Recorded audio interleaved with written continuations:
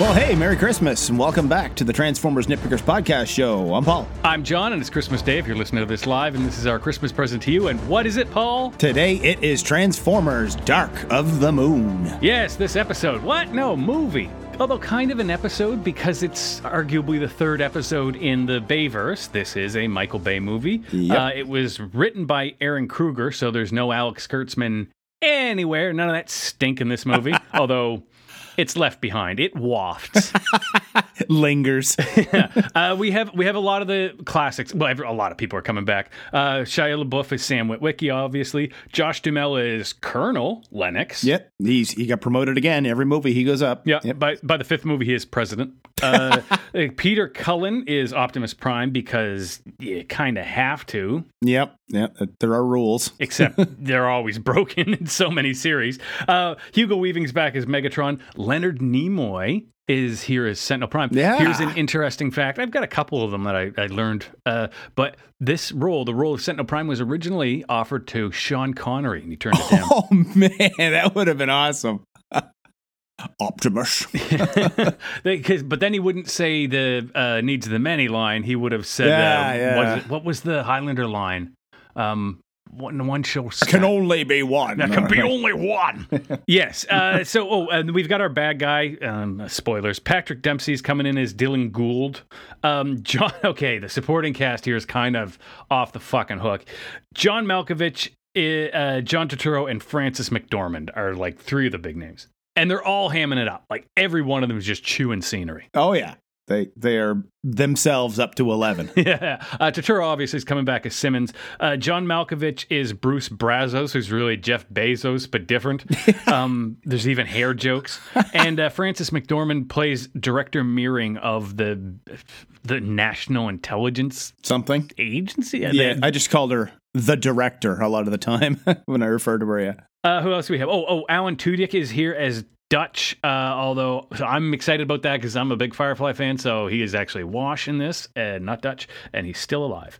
And Kevin Dunn, Julie White, they're back as Ron and Judy Witwicky. Mm-hmm. They are back. Tyrese Gibson is back as Epps. He's back to earn another paycheck. We gotta say Frank Welker, because he's like Shockwave and Soundwave and Barricade. You can't do a Transformers movie without Frank Welker either. Yeah, like I said, there are rules. Two tiny roles here, but that I love. Ken Jeong and Andy Daly, they were just the Office guys. They're Jerry and Donnie. They made me laugh. I got a kick out of them. And I guess that's it. There's no other major characters of note, are there, Paul? Well, there's this hot girl with an accent in a Michael Bay movie. They just kind of shoehorned in here. Yeah. So Rosie Huntington Whiteley, it plays Carly Spencer. She is the new love interest, and she shoehorned is putting it lightly. Well, yeah, because she's kind of ass-horned in, because the first thing we're going to see of her is just her legs and ass. So here's the deal: is apparently Megan Fox talked shit about Michael Bay, compared him to a bunch of Nazis, and then Steven Spielberg, who's one of the producers of the last few movies, stepped in and said, "Fire her ass," and they did. Wow. Yeah. Which, hey, I guess it didn't matter in the end. This movie grossed like $1.1 billion. It's in the top 30 movies of all time. Cost around $200 million to make. Here was one major disappointment with this movie is that there was it's like a preview featurette in the Revenge of the Fallen Blu-ray that, showed, here's footage from the new Transformers movie. And it included a shot of Unicron. And I guess people got excited. And then the movie came out and people went, what? No, Unicron. Spoiler alert. He is not here. What there is, though, is Shockwave's worm, I guess we'll call him. I work with animators, so this blew my fucking mind. That worm that you see in sequences, and the more complex sequences when a lot is exposed, it would take upwards of 120 hours to render a single frame. And they were using all the processors at their disposal. So that was very, very complicated. It looks great. We'll get into how good it looks. But Paul, I'm going to be a downer for a second. There was an extra in this. There's a shot later that they shoehorned in from the island that caught my eye. Because I kind of like that movie, which I shouldn't, but I actually do legitimately like it. Anyway, there was in the highway chase scene we see later, there was an extra who was driving their vehicle, got hit. Yikes. And they were severely injured, like paralyzed on half their body. Paramount paid her hospital bills, and then, I don't know, her family's suing the company. There's a whole bunch of stuff that goes on with that. I am going to get on my little soapbox here and say for a second that I know people who've been injured on film sets. I know some with very severe life-altering injuries for privacy reasons. I'm just going to leave it there. But what I will say is that major production studios cut costs wherever they can. They're making commercial art. They're trying to make a buck. But unfortunately, the safety of the cast and crew is usually one of the first things they cut, and that's bullshit. And I'm up on this soapbox, so I'm going to say it's garbage. If you know the news with the filming of the movie Rust, then you know about how bad it can get. I appreciate that the filming of action scenes is inherently dangerous, and it does come with a level of risk, but nobody should be paralyzed for life because of a Transformers movie. No. End rant. Now let's go on with the fun stuff, Paul. War on Cybertron. Yay, fun. Yep. That's where we start, and we get the voiceover by Optimus Prime, and the Autobots are badly outnumbered and outmatched by the Decepticons. Now, this all looks great. What happens is we see this war in Cybertron and the Ark. We get to watch the Ark escape, and it all looks great. It's all really cool, but it is followed by like 8 or 9 minutes of America stroking its own dick. Yeah, we see this ship escape from Cybertron with important cargo. It was their only hope, but then the Decepticons blew it up. So Prime says it was a hope that vanished. But yeah, now we're at the Very Large Array in New Mexico in 1961, it says, which is 12 years before they built the fucking thing. And someone at this radar station has picked something up, and I call bullshit right here, because if this is like the space carry, whatever it is, in the 60s, and nobody is smoking. Like, do you ever see any footage of Mission Control? They're always smoking. You know what? This whole thing, it's just what we see over a long, drawn-out shot is that the space race was created as a way to get astronauts to the moon to find out what crashed there. And we see Neil Armstrong, Buzz Aldrin, and the third guy, Mike Collins, go to the moon, and they find the ship, and they go, we're not alone. And like I said, it takes 9 minutes. And here's the kicker. It's all going to be explained very concisely later on in the movie. So this whole scene is rendered unimportant. It is a great shot of Cybertron in the war at the beginning, but this whole America stroking thing, because now it doesn't matter. We're going to legs. And now we're reminded this is a Michael Bay movie, all right, because we go to a woman's ass walking up the stairs, and she has an accent, and she tells Sam to wake up. Now, what I found interesting about this scene, Paul, was that she doesn't just move away from the camera and left to right. She does move up and down stairs, which means she can move in 3 directions, which blew me away because her character is only 2-dimensional. There's a long way to get there, but I think I landed the punchline. Yep. And she gives Sam the stuffed toy rabbit she brought up the stairs. Yeah. He points out that he doesn't need the whole rabbit because only the foot is lucky, and some other stupid line. Turns out that he's going for job interviews today. He's really nervous because he feels like he's mooching off her because she has this great job with a boss that's totally not trying to fuck her. She even asks him if he needs lunch money for the day. Oh my God, yeah. But also his parents are showing up, and he needs to get a job because he graduated from college and the government paid for it, and they gave him a Medal of Honor. We get a cameo from an Obama impersonator, and which is where he met with.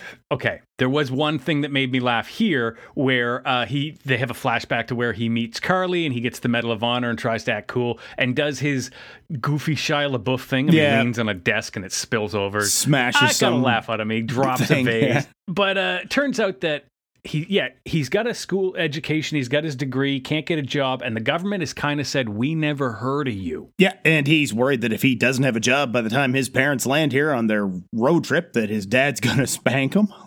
Okay. Yeah, we'll get into the family unit. We do get a cameo. We're going to see, I guess it's Wheelie and Brains. You know what I will say? As annoying as he is, at least it makes sense that this guy is called Wheelie because he's always on the wheels and not the one in G1. No disrespect to Wheelie and his cute little rhymes, but This is also the first of a few Star Trek references where Wheelie's watching. I don't know if it's Spock's brain. I don't know what episode of TOS it is, but they're watching Star Trek. Yeah, he sits on the couch and he's like, shit, I seen this one. It's the one where Spock goes nuts. Yeah, Sam gets ready. There's a lot of just like, I don't know. It's just clunky exposition. This movie, I know I already rambled on it during the opening, but this movie has a lot of scenes that could just be cut. They could make it a really nice, tight, 110-minute movie. Mwah, that'd be great. But none of that matters because guess who's outside, Paul? Well, here's Ron and Judy, and they're here 10 days early.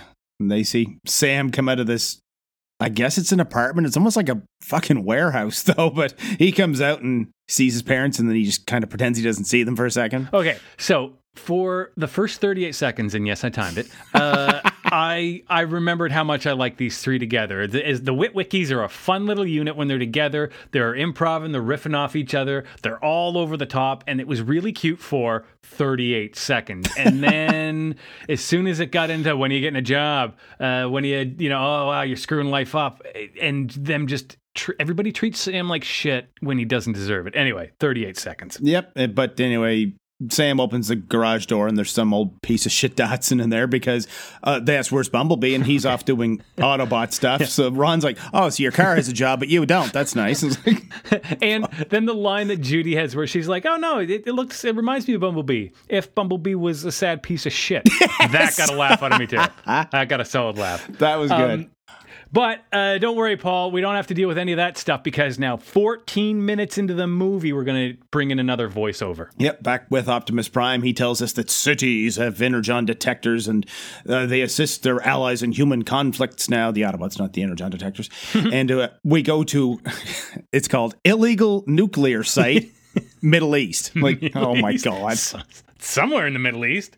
The Autobots attack this illegal site, and this is just Michael Bay robot porn. Mm-hmm. We see a few new Autobots we don't get their names of yet. There's a red guy who has an Hispanic accent or Latino accent for some reason. And then they attack... Oh, no, there's a quick shot of Lennox talking to some Ukrainian official who says, hey, we found alien technology at a place called Chernobyl. And you could have just said it. We found it at Chernobyl. Yeah, exactly. But at least the gate to the place has Chernobyl spelled in like Ukrainian Cyrillic instead of Russian. So that was kind of a nice touch. Anyway, it doesn't matter. Okay. But that's where we are now. And Lennox and the boys are getting the gear on and keep an eye on your rad counters, boys. We got an hour to do this. But they get farther inside this place, and it really reminded me of Destiny, if you like the first one where you're in old Russia. And they get to something giving off Energon readings, but then they get attacked by a giant transformer sandworm thing. Oh, there's also, though, a quick shot of Laserbeak. The official's going to say something to Lennox, and then Laserbeak's there and looks at him and says, oh, never mind. But yeah, they get attacked by this worm thing. This is the shockwave worm. And there's a bunch of chaos inside, but then outside, here comes Optimus. You got the touch. You got the power.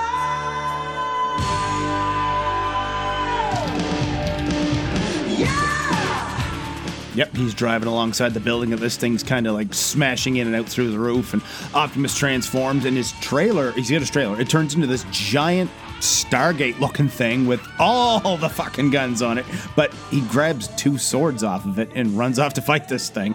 I thought it was a sword and a shield. Either way, yeah, he should have grabbed two guns, but whatever. We got to make the fight look cool. It's Optimus. Yeah. However, it was really cool to see his trailer used as a battle platform. I really liked seeing it be functional. But they get the alien tech back. Oh, we forgot to say that. There's like this piece of technology that is obviously alien. It's emitting Energon.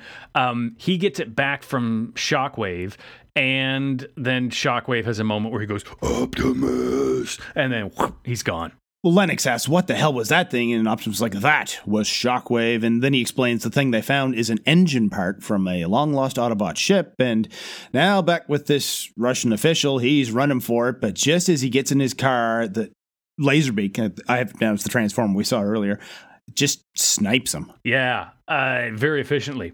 And then we go to a montage of Sam being hired to the tune of Aerosmith's Sweet Emotion.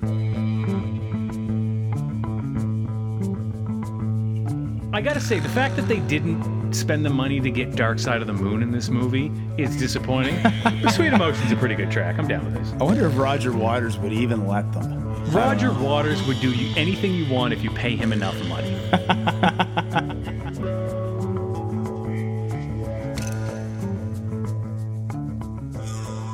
But yeah, he's doing job interviews and he's doing quirky fucking Shia LaBeouf stuff and being really offensive with the Japanese man that's interviewing him, calls him sensei and all this other stupid shit. But one of them finally gets around to saying or asking, so the FBI, why were they so interested in you? And he's like, oh, yeah, I was wondering when you were going to get to that. Yeah, this is where we learn that he's basically unhireable until we get to Bruce Brazos.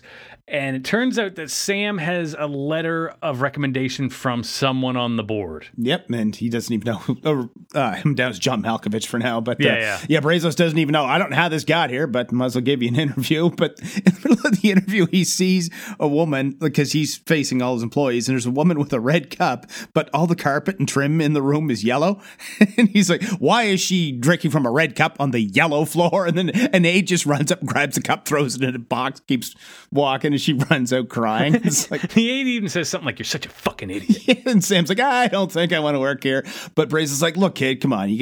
We'll start you in the mailroom. I know you want the job that comes after this job, but you got to start with this job. That was a really good line. You want the job that comes after this job, but you got to start with this job. Another great line here, at least I thought, was the line Sam has where he says, when he tries to turn down the mail job and he says, Mister, I saved your life twice. I can't tell you how or when or why, but like I've done shit that matters and I want a job where I matter. That was a good line. I like that. But now back with the Autobots, they're back at Nest headquarters and we find out the red Ferrari we saw earlier, his name is Dino. And the director of national intelligence arrives, and she just starts raking Lennox over the coals. And she asks if his unit was involved in this mystery raid in the Middle East at that illegal nuclear site. Where in the Middle East? Somewhere. Yeah, he's like, well, maybe. These Autobots are like teenagers. Can't keep track of them all the time. And she's like, can it with the bullshit. Yeah, this is fun stuff. Guy government comes in. This time it's Frances McDormand, and like we were saying, she chews the scenery. She marches through here like a drill instructor. She kicks a lot of ass. She has the aide who is carrying like 6 different purses, one for every different thing she needs to do. But what happens is that Frances McDormand, or director Meaning or Meering? Meering, I have it written down. Meering, yeah, is introduced to Optimus, and all the Autobots are like, he's kind of pissed off. And Optimus goes off on, you lied to us. Yeah, he transforms and he's you told us, or humans told us, that you were up front with everything you knew about Transformers, but you didn't tell us about this. And he points to the engine part. Yeah. She says, hey, look, don't worry. We are now. That was the old crew. I'm the new deal. Blah, blah, blah, blah. That's all cool. And then Optimus explains what that is, what the arc is, and the whole war thing. And even using flashbacks of some of the same shots from like fucking 25 minutes ago, they very concisely and neatly explain what happened at the beginning of the movie. So it would have been way more awesome if we had have just started in the Ukraine, not knowing what the fuck's going on. Yeah. And then we learn as the humans learn. That could have been fun. But instead, Mike Bay has to come up and go, hey, what if we spent like $40 million to have like a 2-minute war in Cybertron and a whole bunch of fucking explosions? Yeah!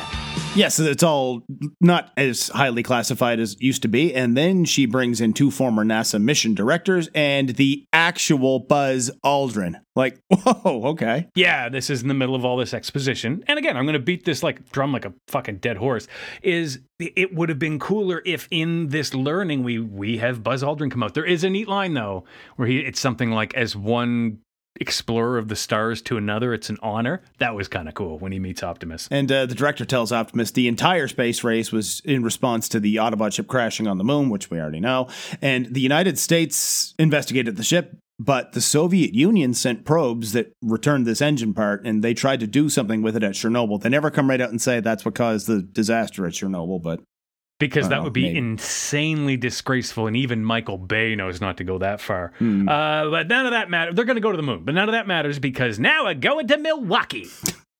Yep, back with this idiot. He drives his piece of shit Datsun to Carly's work where every woman wears a short skirt, and she's glad he got the job. And here's her boss who calls her Duchess because she's English. So isn't that cute? This whole thing. There's even a shot where, and he's just slime off the bat, but there's a shot where Dylan comes out and he's like, hey, look at this car. The curve, Sam, the curves and the smooth, like a woman. And as he's explaining how this car reminds you of a woman, Michael Bay is slowly panning up Carly's body. Yeah. And it's like, dude, we fucking get it. You're a pervert. Yep. Just fucking show me Optimus killing somebody, please.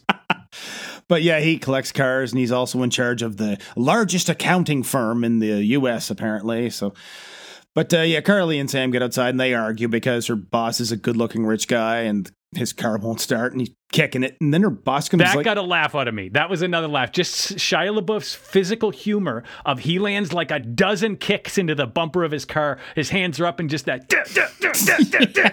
I fucking burst out laughing when he did that. He's a great physical actor. But her boss, we found out his name is Dylan Gould, but he comes over and he's like, man, that's not going to work. And speaking of not working, Carly told me you were having a hard time finding a job, so it was me that put that recommendation in with that company that I'm on the board of. I forget the name of the company. Yeah, here's a little bit of salt in your fucking wound. Yep. So then we go to the moon, and Optimus and Ratchet are there. They with a bunch of little drones. I don't know why. They're not keeping up. No, they land at the Tranquility Base where the 42-year-old Lem still has the ascent stage attached to it. Like, guy. Anyway. That's because the 3D model that they bought to render in this movie just happened to include that. Nobody gave a shit. Yeah. Ratchet and Prime cut their way inside the Ark, and Prime activates a switch, and the floor opens, and I'm guessing this is Sentinel Prime. And Ratchet's like, well, he's alive, but his levels are faint. And he has pillars. We have to take the pillars, the bunch of these cylinders. Then we go to Megatron, and after a very cool conversion scene, he's a beat-up old truck in the desert. He roars at elephants and zebras, I guess. Yeah. And the animals just run for it, but it looks more like the elephants are like, yeah, it's great, we don't care, and just walk away. It's clearly stock footage where they just like had the rendered shot of Megatron, cut to stock footage of elephants and zebras, giraffe or two, and then Decepticons. Try and get the lighting about the same. Yeah. Yeah. But Megatron's got some kind of camp set up, and he has baby Decepticons here. I think we saw something like that in the last one, didn't we? I kind of wrote that movie off. But. Yeah, they were growing, incubating new Decepticons. And now Starscream is here, and then Laserbeak flies in and blasts a vulture, whatever kind of bird that was, and here's Soundwave with Dr. Claw's voice, but it's close enough. Yeah. It just doesn't have that effect on it. Exactly. Laserbeak basically reports, here the Autobots are going to... Oh, Laserbeak speaks in this, worth noting. Laserbeak has that voice, but reports, the Autobots went to the moon, and Megatron says, great, go kill all those people we talked about. And now this is... good writing where we don't know exactly who Laserbeak is going to kill or why, but there's a kill list, and some of it's kind of scary when it's played out on screen. Yeah, like it never, like one of them, I know he transforms into kind of like a pink kind of small robot and kind of gets in with this little kid, and then her dad comes in like, hey, sweetie, what are you doing? And bang, shoots like fucking dark. Yeah, it almost looked like he had turned into like a toy, like those little kids' cars that they, pedal the wheels and whatever, the power wheels and shit. It looked like one of those of Bumblebee, but pink. But yeah, there was some good stuff. Starts killing a lot of people, and then we go to Sam on his first day on the job, and Carly arrives in a ridiculously expensive car. Mm-hmm. She came to visit him, and a guy that either is Jack Black or looks a lot like him says, visitor violation. But he's like, first he asks her, like, how did you get here? You don't have a car? And she's like, yes, I do. My boss gave me one, and it's a Mercedes, whatever the fuck the model was. And it's XJ2 like, PM5 Turbo Class. Yeah. And it costs $200,000. And he's like, well, we should sell it then and buy a house. Now, this is the only subtle acting that she gave where she kind of like looks to the side. She's tensing her jaw a little. Her physical acting shows that she knows this is wrong. She knows it's not just normal for your boss to give you a $200,000 car. Yet, as soon as Sam gets mad, she responds with, look, I get it. I know the struggle is hard, but you're going to get a good job and you're going to pay your dues. No, he's pissed off that your boss is obviously trying to fuck you and you're clueless about it. She is so dumb and flat as a character. I started to I don't want to say hate, but I just really started to absolutely dislike every time she was on screen. But since she's here, she gives Sam a red cup of red licorice. That's what we call the type of candy in Canada. But they're on the yellow floor, and then everyone stares at her ass when she leaves. Yeah, John Malkovich even like cranes his head to get a better view. Yeah, it's Oh boy, this was okay. Now here was the spot where Andy Daly shows up and Ken Jeong, who you've seen him in like the Hangover movies and Community, but Ken Jeong is spying on Sam very poorly, like he's out in the open, and Andy Daly just doesn't get it. He's like, "Hey, what's going up there, Jerry? How you doing?" And he's like, "Fuck off, get away from me! I don't appreciate that, Jerry." Yeah. It's just them together. They were pretty good. But yeah, he tells Sam, like, look, I know who you were involved with before, and just grabs his jacket and like rips Sam's jacket off him. And Sam chases him to the men's room, but the guy throws him in his stall and tells him his name is Wang. Deep Wang. Get it? Deep Wang, as in deep throat, as in Watergate. Yeah, he starts rambling, like madman rambling about the dark side of the moon and this and the missions and that, and then takes from his crotch, he takes out this rolled up piece of paper and like wafts it under Sam's nose. And he's like, "This is my manifesto. Read it." This is like cringy Michael Bay homophobic humor. Yeah. But Ken Jeong is also a really good physical actor, and the two of them together in a bathroom stall, it's pretty fucking funny. And then they both come out of the stall just as the boss walks in, but then I've down as Deep Wang just gets in his face like, "What's your problem, bro?" Ken Jeong's great. So Sam reads the stuff. It makes a lot of sense. He goes back to Ken Jeong, but Ken Jeong he's like, no, don't talk to me. And we find out later that Laserbeak is, currently disguised as his computer monitor, but is going to try to kill him because he's on the list. Yep, and Laserbeak knows Jerry was talking to Sam, and like, "What did you tell him?" And Jerry pulls out two handguns on Laserbeak, but Laserbeak... They're not just handguns. I think he pulls out two, like, Desert Eagles. Oh, wow. They may be the largest, like... They're big. They're massive fucking guns. But, Laserbeak disarms him, grabs him, flies him through the window, and lets him go. This was the beautiful wrap-up to the Andy Daly, Ken Jeong story. Andy's in a meeting talking to John Malkovich, complaining about something, and Ken Jeong just goes, "Hey!" right by the window. Yes. Holy shit! He looks at it, he's like, "That's Jerry!" And Sam's boss is like, someone died, but looking out the window isn't going to help. Everybody get back to work. It's like, what? And then, in front of the boss and everybody, Laserbeak, which was now disguised as a printer, Laserbeak may change alternate modes more than any other Transformer, because they're now a printer. And Laserbeak turns into their robot mode and opens fire on Sam, who books it and escapes, grabs Carly, and they have to go to Nest. Mm-hmm. And at Nest headquarters, Sam tells the guards that we need to get to Lennox, or we need to get Lennox on the phone. The Decepticons are back, and the guards are like, "Sir, this is Health and Human Services," because that's like the front they have on the building. And they start arguing, and Sam, he's coming in anyway, but then his car gets trapped in something, like a barricade comes up, and then hydraulics lift it up in the back, and Sam just has a fucking meltdown right here. He is just screaming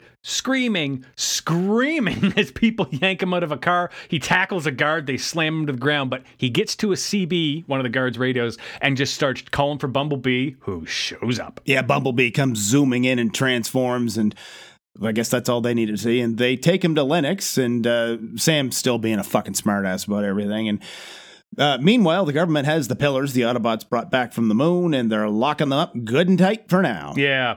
Optimus then, in front of everybody, because Sam's here now, and Carly's in, and she has her obligatory moment of like, holy shit, this is crazy.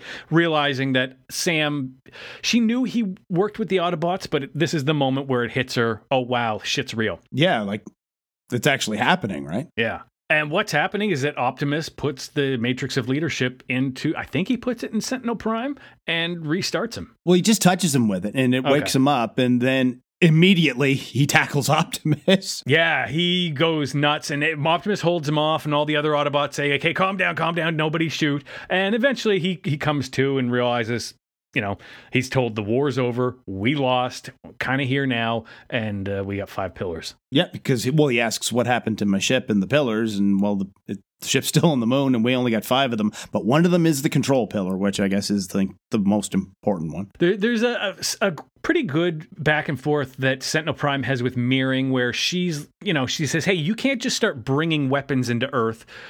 Let's be fair, this is the human character that so many episodes of G1 and GoBots needed. Yes. That human saying, hey, stop having your war on our planet. Well, yeah, because Sentinel explains that the pillars form a space bridge and defies what you humans know about physics, even though she's the first human he's ever met, and so he just knows that, I guess.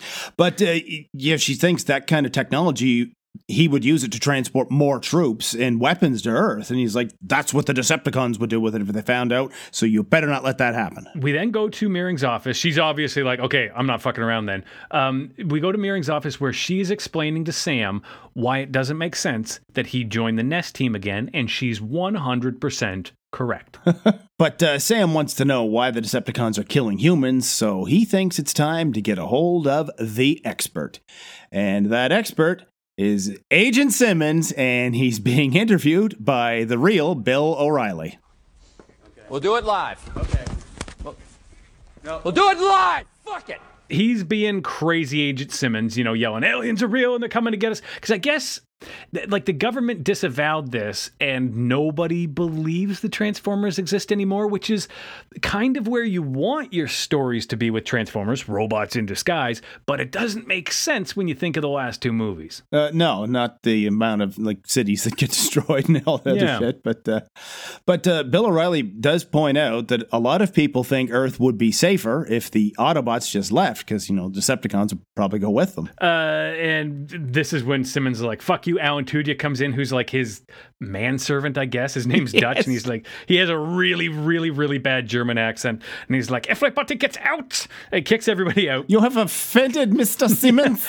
And this is when Sam calls. I've called the police. This is when Sam calls about the moon landing, and they get on a secure line, and it does not take much to convince Simmons to just show up at Sam's. Mm-hmm. Tell Megatron, let's tango. And meanwhile, Sentinel and Optimus, they're out for a drive, and Prime tries to give him the Matrix back, but Sentinel says he is no longer the teacher. You are. Yeah, hands it back to him. I don't know why, knowing how this movie ends, that doesn't make sense. He had a really clear opportunity there. He didn't take it. But now Brazos, whatever, shows up at Sam's place, and I guess since he saw Laserbeak and he's, I'm assuming, obsessed with Transformers, he has agreed to give Sam some information on Deep Wang and other people in the company who've died, as long as he gets to play puppy dog, I'm assuming, with Bumblebee. Well, yeah, Sam lets him in, and he sees Bumblebee, and this is where we get the first, I think, actually the only F-bomb in the movie. He's like, fucking awesome. and he's got like he's like fucking awesome. Like he's from fucking Boston. But yeah, takes a pet like nothing else. That's a great cat right there. He starts trying to get Bumblebee to box with him, and Simmons thinks all these assassinations are because the Decepticons are trying to keep something hidden on the moon, not that they're trying to find something. But then he has enough with Sam's boss and his fucking hijinks, and just tell him to leave.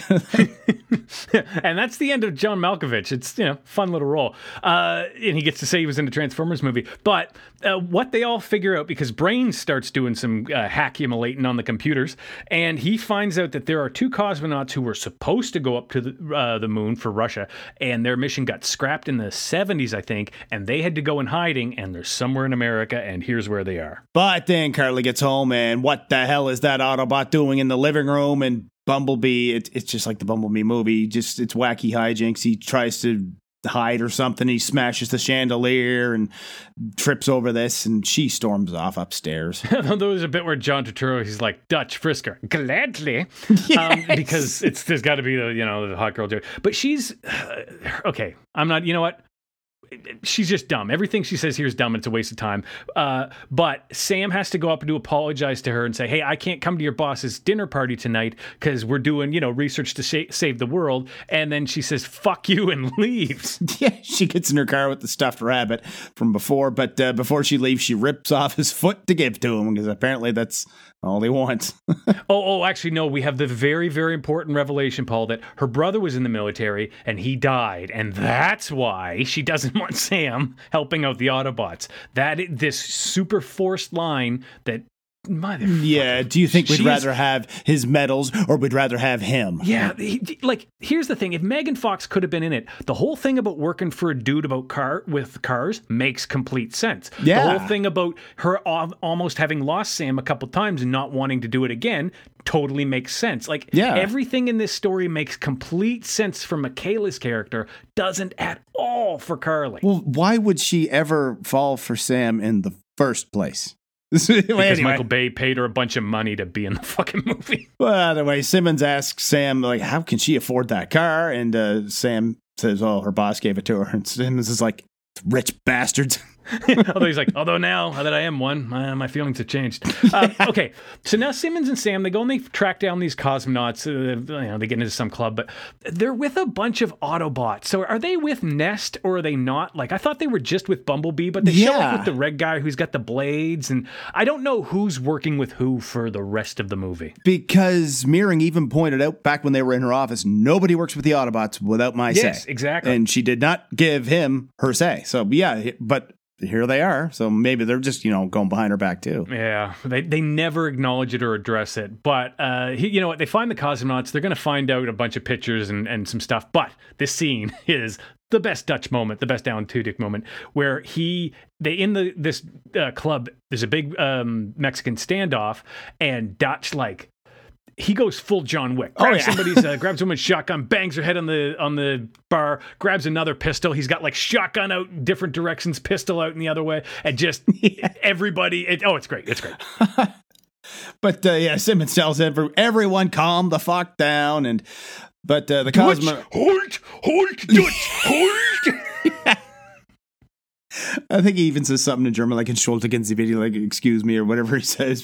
But anyway, so these cosmonauts, they have a bunch of pictures, and what we find out is that they sent satellites up shortly after the crash, and a couple years after the crash, all of these cylinders started getting dragged away. They thought they were stones, but Sam looks at the pictures and realizes, no, those are pillars. Those are hundreds of Space Bridge pillars. Yep, and he puts it all together. Well, he doesn't put the thing together. But anyway, he puts it all together. He gets Director Meering on the phone, and he tells her the Decepticons wanted Optimus to find Sentinel because Sentinel is the only one that can control the space bridge, and Optimus was the only one who could revive Sentinel. Yeah, and this was good. Okay, we're building the case. We're finding out what's going on. I know I'm beating that dead horse of the first 8-9 minutes, but right now the pacing is pretty good for as long as this movie is. Anyway, on the way to Nest with Sam and Bumblebee and Simmons and Dutch, and I wanted to say Stretch from Cobots to a white limo. They get attacked by a bunch of, I guess, 3 Decepticons. Yeah, disguised as police SUVs that come up behind them, and one of them transforms and just yoinks Simmons out of his car, and the other 2 transform and start chasing the Autobots on foot because I guess they can run faster than they can drive. No, because it looks cooler. Yeah. This was the scene. It does look pretty cool. There's actually, so the shot is at, I'm going to mention exactly when it is, 1:07:20 seconds is a shot of, I think it's one of the Decepticons slams into an SUV and bounces off. That is from The Island. Which, like I said, isn't a bad movie. It's fun. But they shoehorned that shot in because the actual shot they filmed was of this extra getting very, very injured. But for the rest of this scene, Sam yells, the Autobots chase Decepticons, Sam flies in the air and yells, and then there's explosions. There's one cool scene where Dino transforms. He grabs one of them with a grappling hook, and Bumblebee just blasts them apart. But they get closer to Nest, and Ironhide comes barreling out and slams straight into both of these Decepticons, and they go flying and transform. Yeah, and then there's another Mexican standoff. It's Ironhide, Sideswipe, right? That's who the other... Yeah, Sideswipe. And the silver guy, yeah. Yeah, these 2 Decepticons who are just Decepticons. Well, one of them looks a bit like Predator, I thought. Okay. But one of them throws some kind of spike thing at Ironhide, but Sideswipe kicks one of their guns over to Ironhide, and Ironhide just kicks the living shit out of them. Class dismissed. Oh, yeah. Literally blows their heads off. One of them puts that big spike into his head, drops him on a car, and then just boots the car into, I don't know, a gasoline and dynamite shop because it explodes. But yeah, they get to Nest, and Lennox tells Ironhide to get Sentinel inside, and Sentinel transforms and tells the Autobots that we were never going to win the war for Cybertron, so a deal had to be made with Megatron. And then he fucking kills Ironhide. Shoots him right in the back of the head. Like, that is not how you kill off Ironhide, for fuck's sakes, people. That's how G1 That's how he died in the kills first. Ironhide. Yeah. Ironhide dies with his fucking boots on, man. You don't. Anyway. But this really does signify the beginning of a lot of big name characters dying in this movie in the second half. But Sentinel fucking tears the place up. He just rips through Nest yelling, "Where are my pillars?" And, well, I guess he finds them, because now, next thing you know, he's driving off with them. And Optimus gets home. I guess he was just out getting groceries or something, because he wasn't here. So where the fuck was he? But yeah, he transforms, and Director Meering's like, "This is all on you." No, you were right, Paul. He was out getting groceries. He goes to the organic market down the street for their eggs. But here we fucking go. The Witwickies are into the sauce again, and Sam is worried Carly might have left him. And okay, this whole scene can be wrapped up here. Sam runs into his parents' camper, and he's like, "Hey, have you seen Carly? I'm trying to find her." They have a long conversation that includes his mom asking how big his dick is. Yep. And then it finishes with her saying, "Sam, is she the one?" And he says, "Yes." And she says, "Then you gotta go find her." That's what he was fucking doing.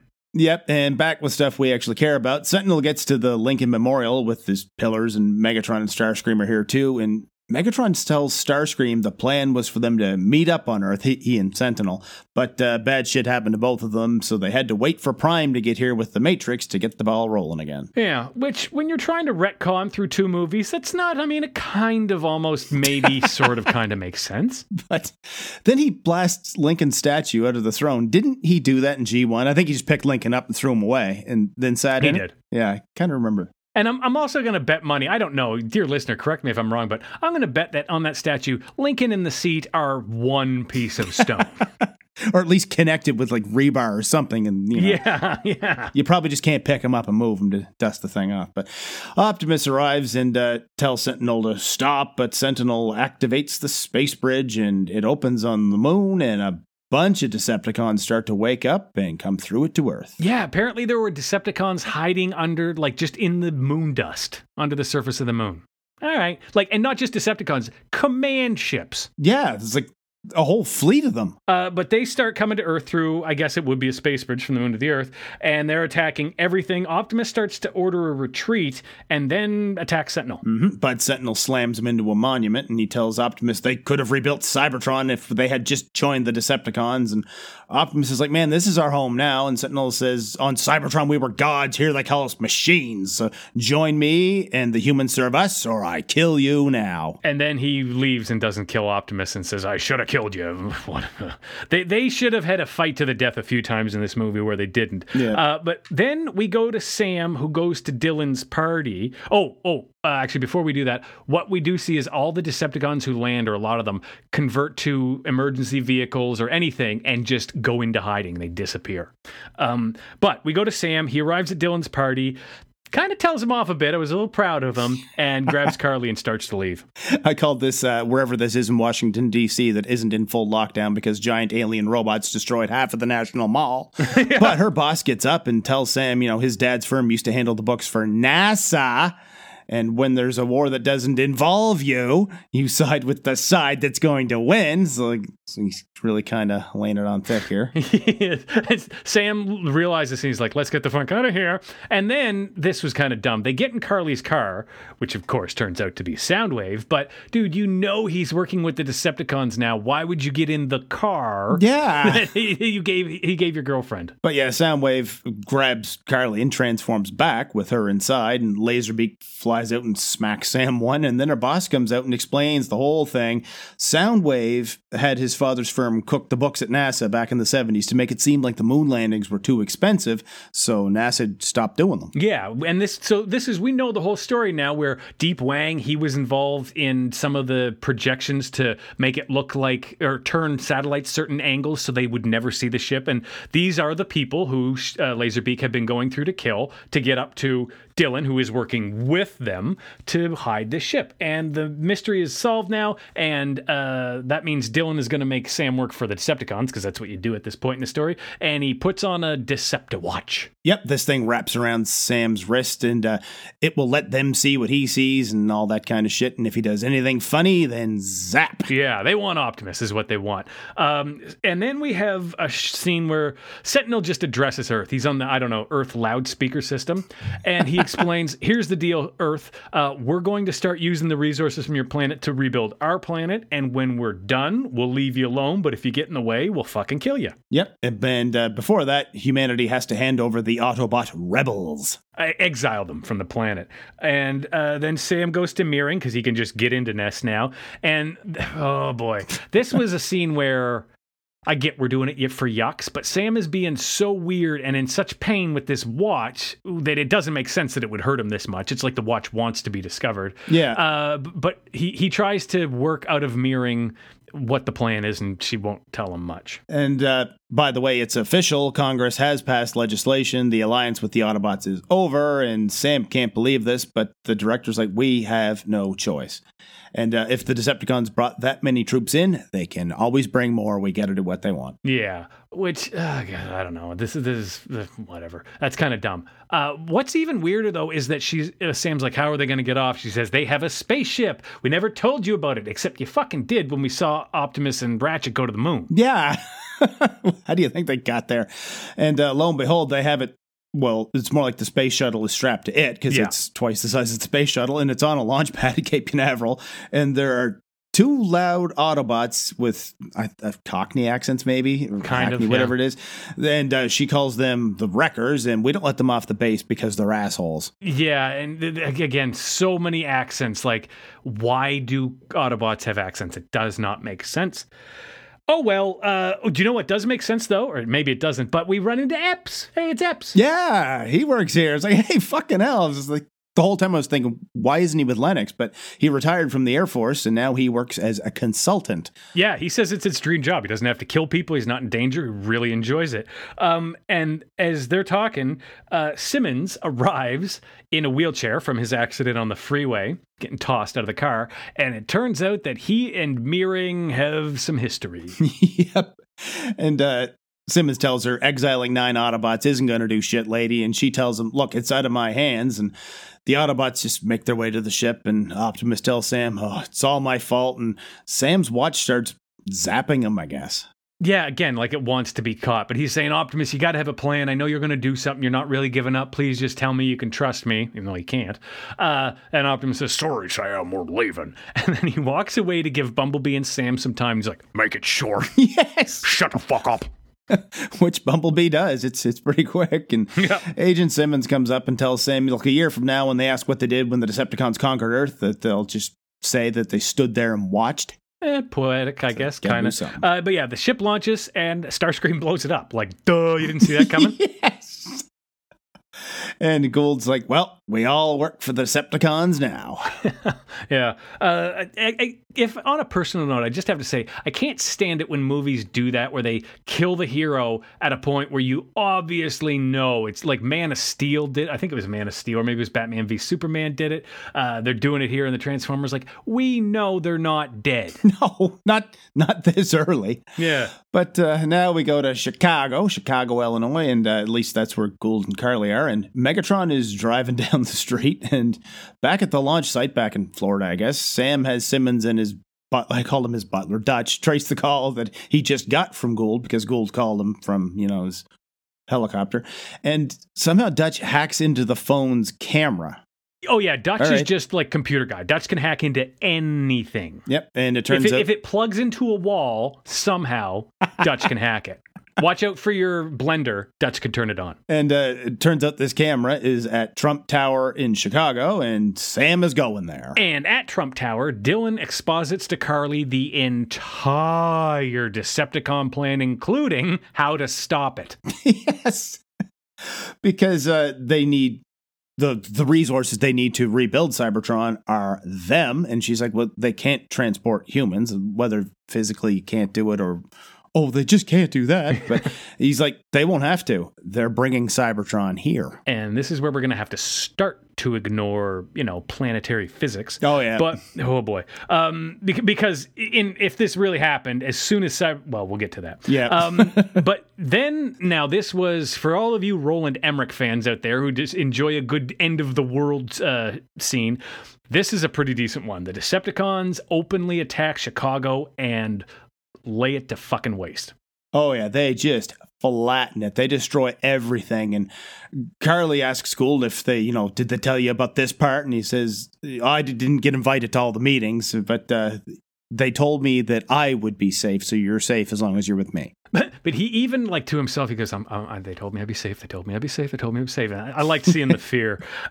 So Epps and Sam round up the old Nest team, which includes, I don't remember the character's name, but the actor was the guy who played Terry Tate. Do you remember Terry Tate, Office Linebacker? From 2000 and I don't know, 1 or 2. It was a bunch of commercials. I can't even remember what the commercials were for, but that actor, the guy with the big fucking heavy gun, he played an office linebacker who would tackle people in the hallway and be like, you're supposed to use a red envelope for your T-45s. And it was just awesome. Dear listener, pause right now, go to YouTube, look up Terry Tate, office linebacker. We'll see you in 3 minutes.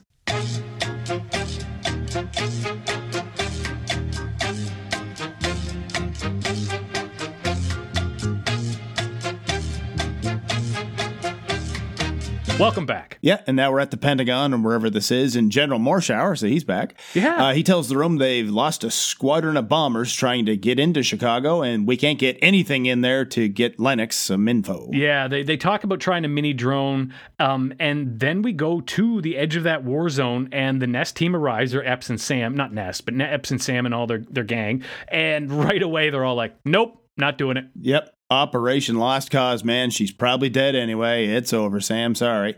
And then a Decepticon attacks and starts blasting everybody, but something shoots it down, and it turns out it was a Decepticon vehicle because the Decepticon starts to get out of it, and it turns out what shot it down is Optimus Prime. And then he says, kill them all. Mm-hmm. The Wreckers come in. Literally, that's what he says. Yeah, it's like they will kill them all. And the Wreckers drive in, they transform and rip the Decepticon pilot apart one limb at a time. It is fucking brutal. I'll be honest, Paul, at this point I was like, okay, I'm kind of zoned out a bit here. This feels weird. It's kind of, because when they rip that Decepticon apart, like all the other Decepticons, they have goo and red liquid inside them. So there's blood splattering everywhere. Oh, yeah. And I kind of zoned out a bit. But when I came back in, Bumblebee and Sam get in that Decepticon ship and they fly off to go save Carly. And I guess everybody else is following. Mm-hmm. And back in the city, Sentinel tells Megatron, who still, I didn't mention it before, but he has a scarf. Very tasteful. He still has a scarf, and it won't be It looks long. like a babushka. Does. It won't be long now before the rest of the pillars are in place, and Megatron tells him this is the victory I promised if you work for me, and then Sentinel grabs him by the face, like where he got shot in the last one, and rips more of it off and says, I have worked with you for the goal of repairing Cybertron. I will never work for you. But what's really important is that Carly just happened to look through a telescope that just happened to be focused on those two, and she can just happen to read lips. Mm-hmm. And I guess she detects there's a bit of a schism. Anyway, let's go back to Sam. He shows up in Dylan's house with a gun, and he points his gun at Dylan for a bit, and Dylan's like, dude, I think he says something like, you're either really brave or really stupid. And of course, Laserbeak is the fucking TV. Before that, I have it down that he sneaks past maid who continues to serve drinks while the entire city is on fire and her entire family is likely dead. Yeah, they're just in one shot, they have a maid who's out on the balcony holding champagne glasses as Chicago is blown up behind her. And all the fucking dishes are neat and tidy on the rack behind her. Anyway, yeah, but Yeah, Laserbeak transforms, grabs Sam, and throws him off the balcony. That's his new trick, I guess. Yeah, and then a la Back to the Future 2, Sam That's comes what I wrote rising down. up on the Decepticon ship, and there's madness ensues. Carly gets in the ship with Bumblebee, and Sam ends on top of it, and Laserbeak, as they start going down, because the ship starts to crash, Laserbeak attacks Sam. Yeah, they start wrestling on top of this thing, but I guess Bumblebee blasts Laserbeak, but damages the thing, and maybe that's what made this thing go down. Either way, it crashes. But now Gould runs across the street and yells up to Megatron that the Autobots are still alive. And Megatron's like, we must defend the pillars. Yeah. It's also worth noting this is the beginning, like when that ship crashes, is the beginning of Sam is invincible. Pretty much. He definitely hit IDDQD right here. Yeah. So then the Autobots arrive, and Epps contacts the we forgot to mention the mini drone. They do get a mini drone in that gets shot down, and when the Autobots and Epps and gang arrive, Epps recognizes this drone as one of ours, and he's able to contact Nest through the drone. Yeah, he's like, if you can hear me or see me, just do something, just move something, make something move so I know that you know that we're here, kind of thing. And Lennox is, seeing this, and he's like, that's Epps. They get a fix in the location. His boys are going to move in while the army causes a distraction elsewhere. Yeah, we have a bunch of scenes. It's that Michael Bay moment of the third act where that bum, bum, bum, bum, bum, music kicks in, and it's a bunch of speeches, and hey, we might not come home. And of course, one Marine stands up and says, I'll find my own ride home, sir. And he's the young kid. It's a bunch of inspirational schmaltz. But what they're getting to is that everybody is starting to converge on one point. We know where the pillars are. Let's, attack. Mm-hmm. The Autobots are zooming down the road, but then Shockwave is back, and I guess it's the worm thing. I thought that was part of Shockwave until after I finished the movie. But that thing separates Prime from his trailer, which Prime apparently needs something out of, and he sends the wreckers off, and Epps and his boys have a plan, but before they go, Wheeljack, we forgot to mention he's here now. Yeah. He turns into that blue Mercedes, whatever kind of car it was at the first. But he gives them some human-sized weapons and gadgets, and like this does this, and hit the button on that to blow this up, and all that kind of stuff. And I do have to say though, like Wheeljack, for whatever reason, he's called Q.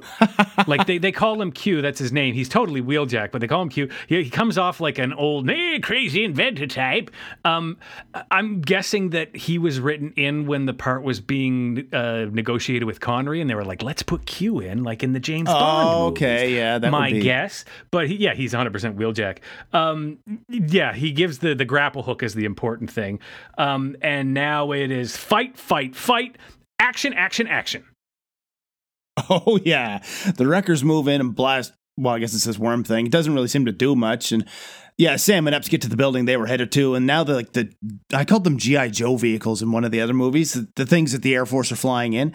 They're moving in, but some of them start getting shot down by the Decepticons, and then Starscream starts attacking them. Yeah, and while this is going on, and there's some great shots, Michael Bay, we've said it before, he shoots military stuff like porn. It looks fucking great. And there is a scene where you think they're skydivers at first, but they're wearing, what do they call flight suits, squirrel suits? Well, I think he said we have to wingsuit in. I'm thinking, is Wingsuits. that an actual thing? Because it looks like some Wile E. Coyote shit. But Oh no, those are real things. There wow. are amazing videos of people with like a camera, a GoPro on their head, who like do wingsuit flights down the sides of mountains.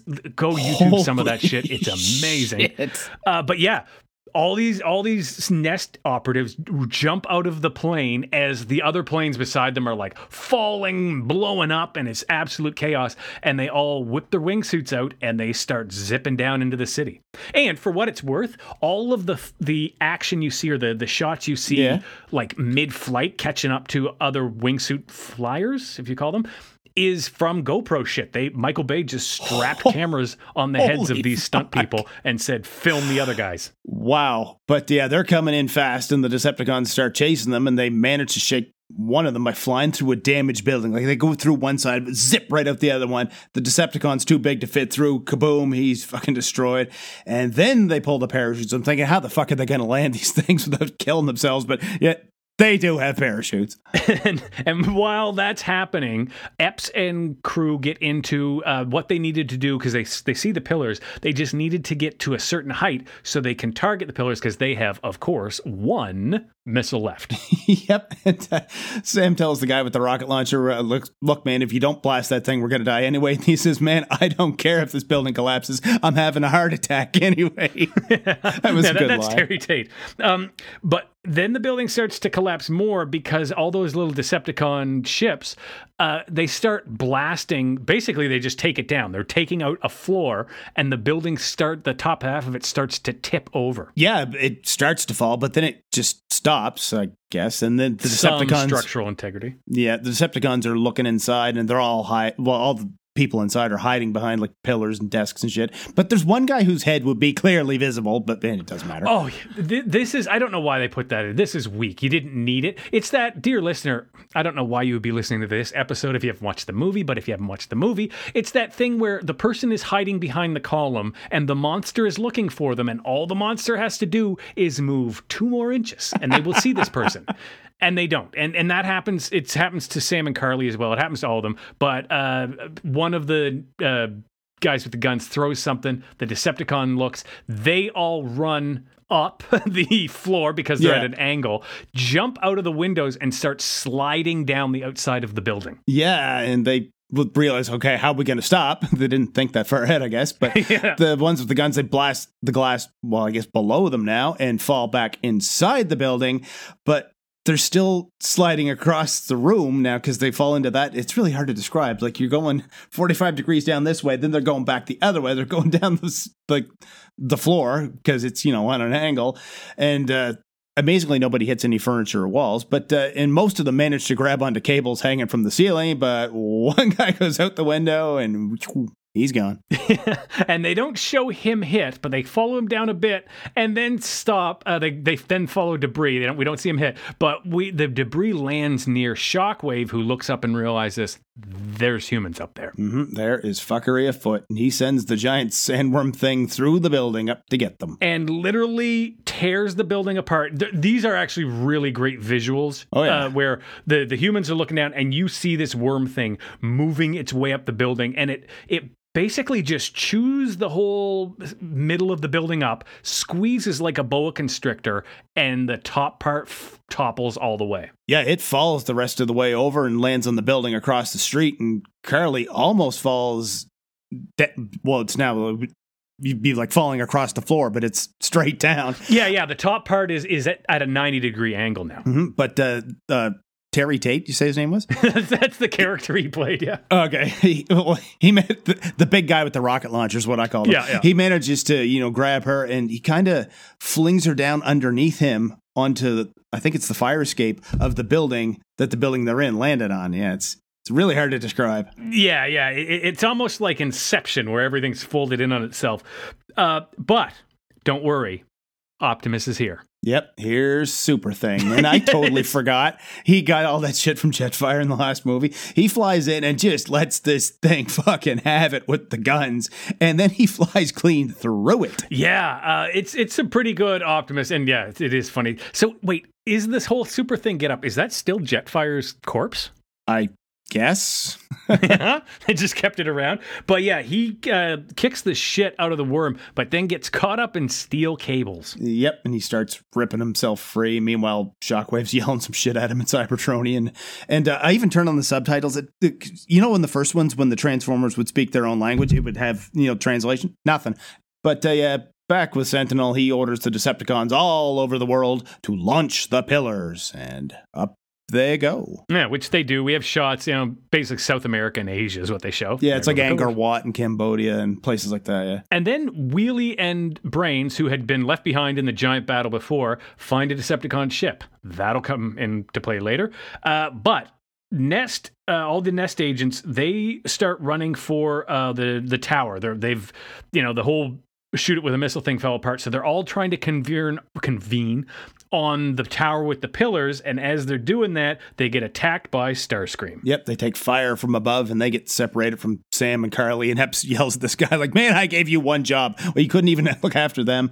But with Sam and Carly, Starscream lands next to them. Yeah, he was firing from the air, and Sam tells Carly, look, he wants me, not you, so you run, which she does. He gets his grapple hook on, and then, he fires it, nails Starscream perfectly in the eye, and then because this movie understands physics and biology, Starscream jerks his head back and rips Sam's arm out of his socket. That's what should have happened, but no, Starscream does start thrashing around, and Sam goes flying every which way, but nope, that arm is not going anywhere. Oh, no, yeah, his keys don't even fall out of his pocket. If he had a hat, it would stay on. Yeah.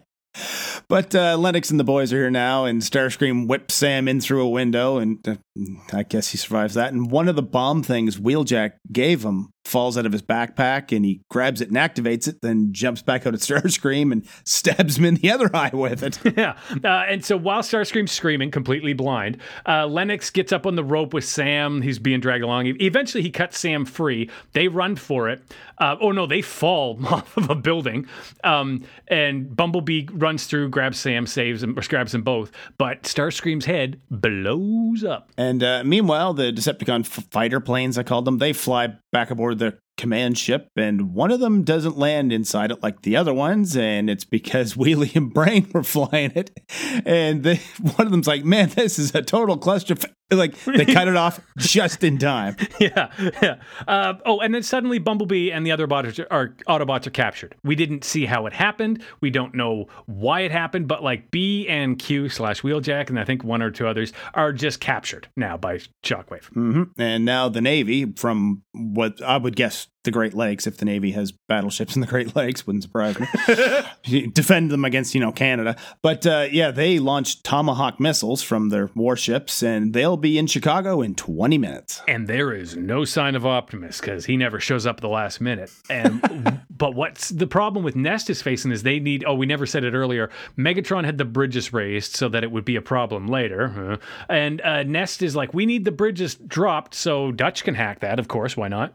Yeah, pretty much. And now a Navy SEAL team comes out of the river, so they're here too. And Lennox starts giving them their orders. I have the feeling with Michael Bay movies, he's just, he has these military people on call or some connections. And I'm betting that like at some point in filming, they were like, hey, look, we have a SEAL team if you want to put them in. He's like, fucking right, let's put a SEAL team in. Do any of them have giant hot tits? Oh, they're all guys? Whatever. I'll put another girl in. Bigger tits. This one's going to scream more, and she's blonde with an accent. Yeah! And back on this building where he is, Sentinel says it's too bad the Autobots don't understand that the needs of the many outweigh the needs of the few. Because if they did, they would get that Khan is on a voyage of fucking whatever. This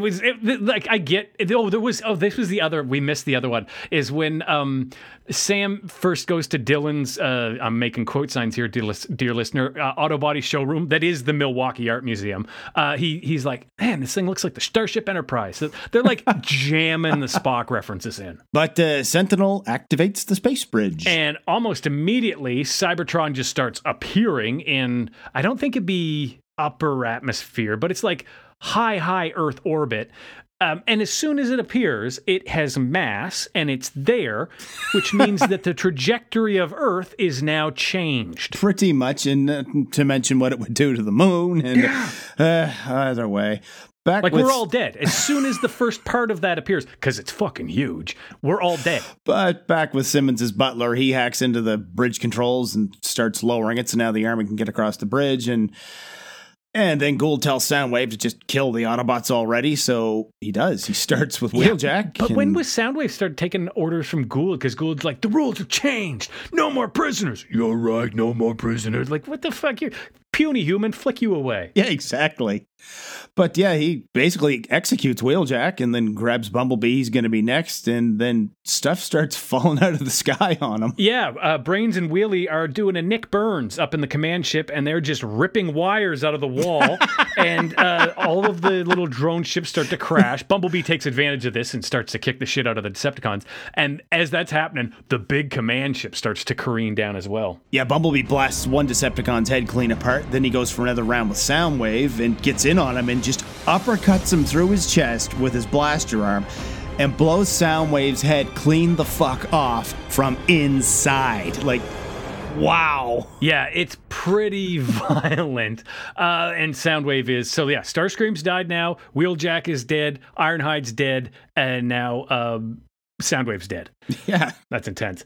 So, Nest takes position above and now this is the next death. And this might have been my favorite one, dude, because it is human centered. Like we get to see all the Nest operatives move in on Soundwave or Shockwave, and they know what they're doing. Like they have the flyers come in, there's the parachutes, and I don't know, it's really well orchestrated. I really like this scene. Lennox gives out some more orders. His team heads up the stairs of the building. Epps leads another team to wherever this is. And Lennox and his boys jump out of the window and parachute down to the Decepticons below. Meanwhile, like Epps has snipers that target the Decepticons' eyes, and with them blinded, he sends out a demo team. Like everyone knows exactly what to do, and like stab them with explosives, blow their fucking legs off. And the other part I really liked about this was there was a scene way early when Meering first shows up. They have a quick cutaway of showing the guys here's the tactical approach, and they have guys drop down on ropes on top of Bumblebee, using it as an example, and basically shoot him in the neck and then roll off. And they're like, that's how you take out a Decepticon. And so as all this is happening, the demo team and the snipers, you see the parachutes coming down. You're like, that's what they're doing. I know the plan now. Can they land it? They do. The kid who said, I'll get my own ride home, sir, comes down, boom, lands a shot into Shockwave, and fucking that's the shot. Kills him. Mm-hmm. And Epps orders his boys to open fire, and the wreckers are coming down the street blasting too. And now the rest of the Autobots arrive and transform. And meanwhile, on top of the building, Sentinel Prime orders them to commence transport, and more of Cybertron starts coming through the space bridge. And this is when, for some reason, everybody starts to notice it. And there are kind of neat shots where you see Cybertron like through the atmosphere. It's really well done when people look up in the sky.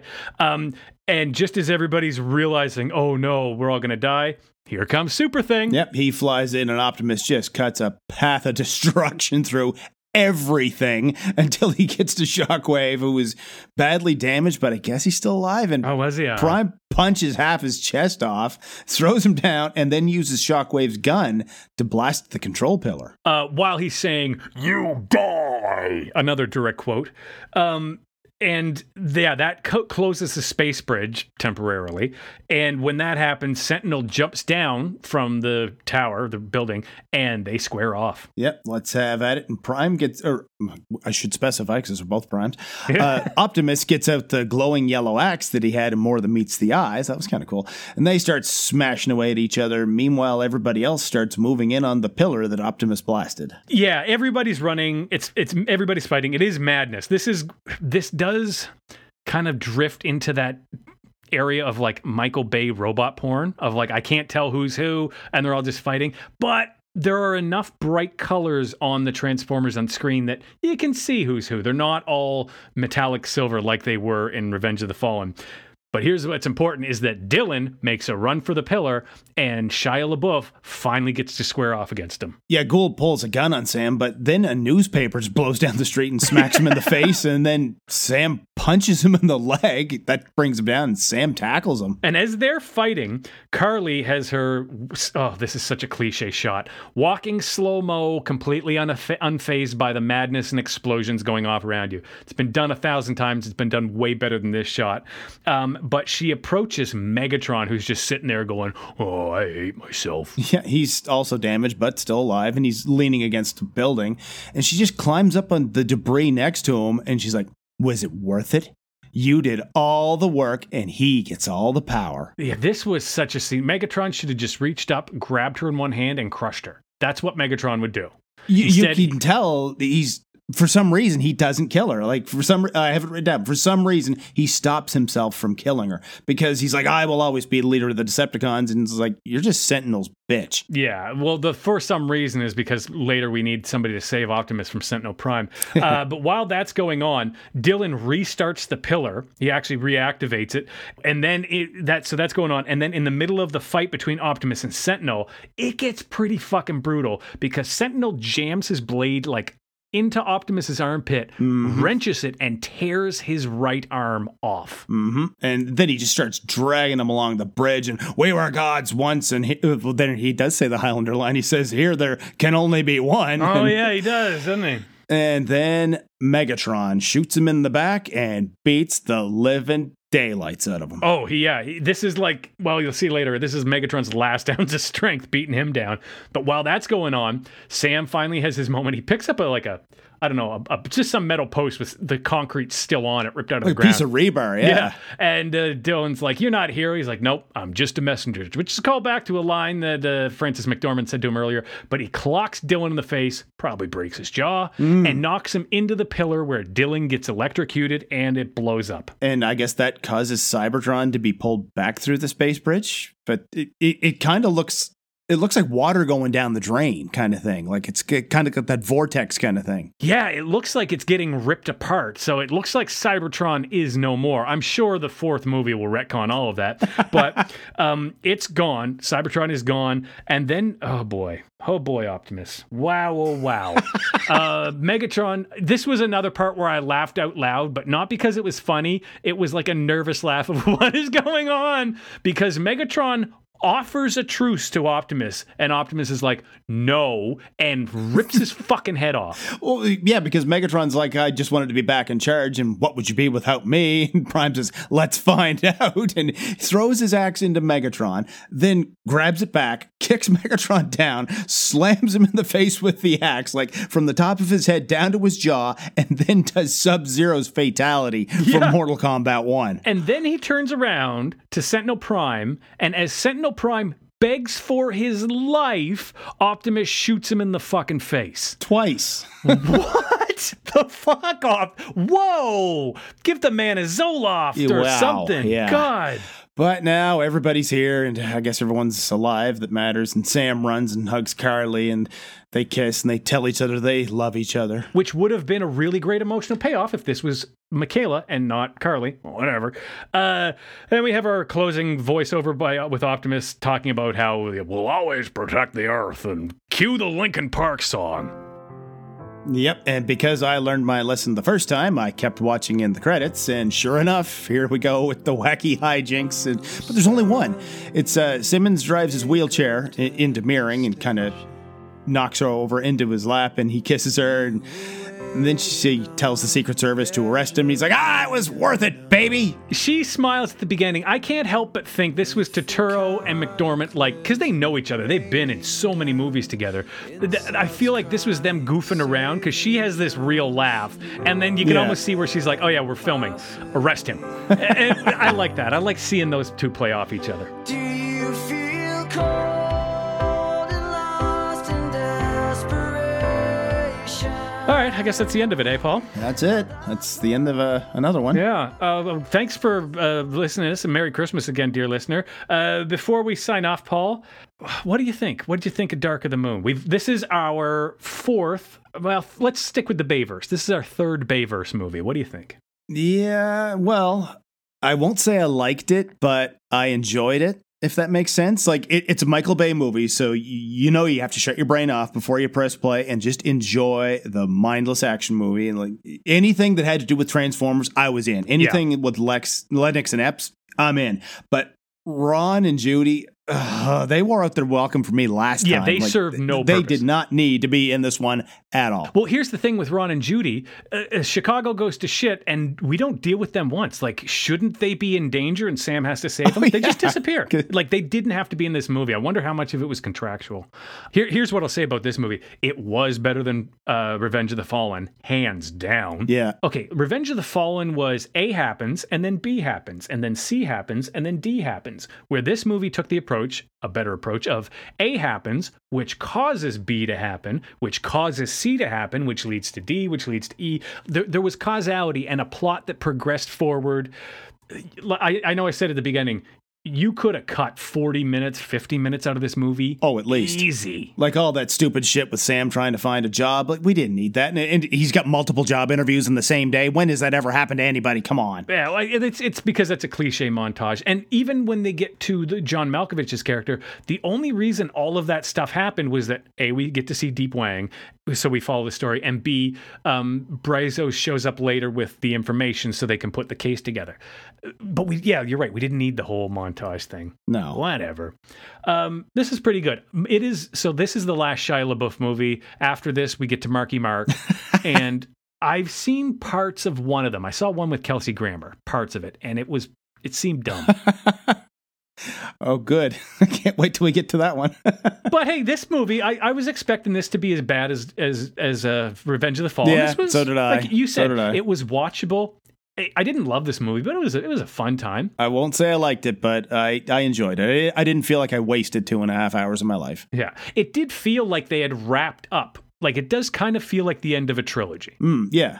Well, look how many of them died, right? Exactly, Including the main antagonist. Yeah. So it's I'm going to bet in the next movie that Megatron came back. Oh, wouldn't it be great if they had Galvatron? We shouldn't set ourselves up for disappointment. No. If you want some disappointment, you can find us on Twitter. I'm at John Silby. Paul is at P. McPherson1. Yeah, make sure you rate and review us on your podcast app, whatever it is you listen to us with. Don't disappoint us on that. And tell all your friends, tell everybody you know. You can tell them they can find old episodes of the Transformers Nitpickers podcast show at transformersnitpickers.podbean.com. And until the next episode, until the next movie, keep on transforming. See you later.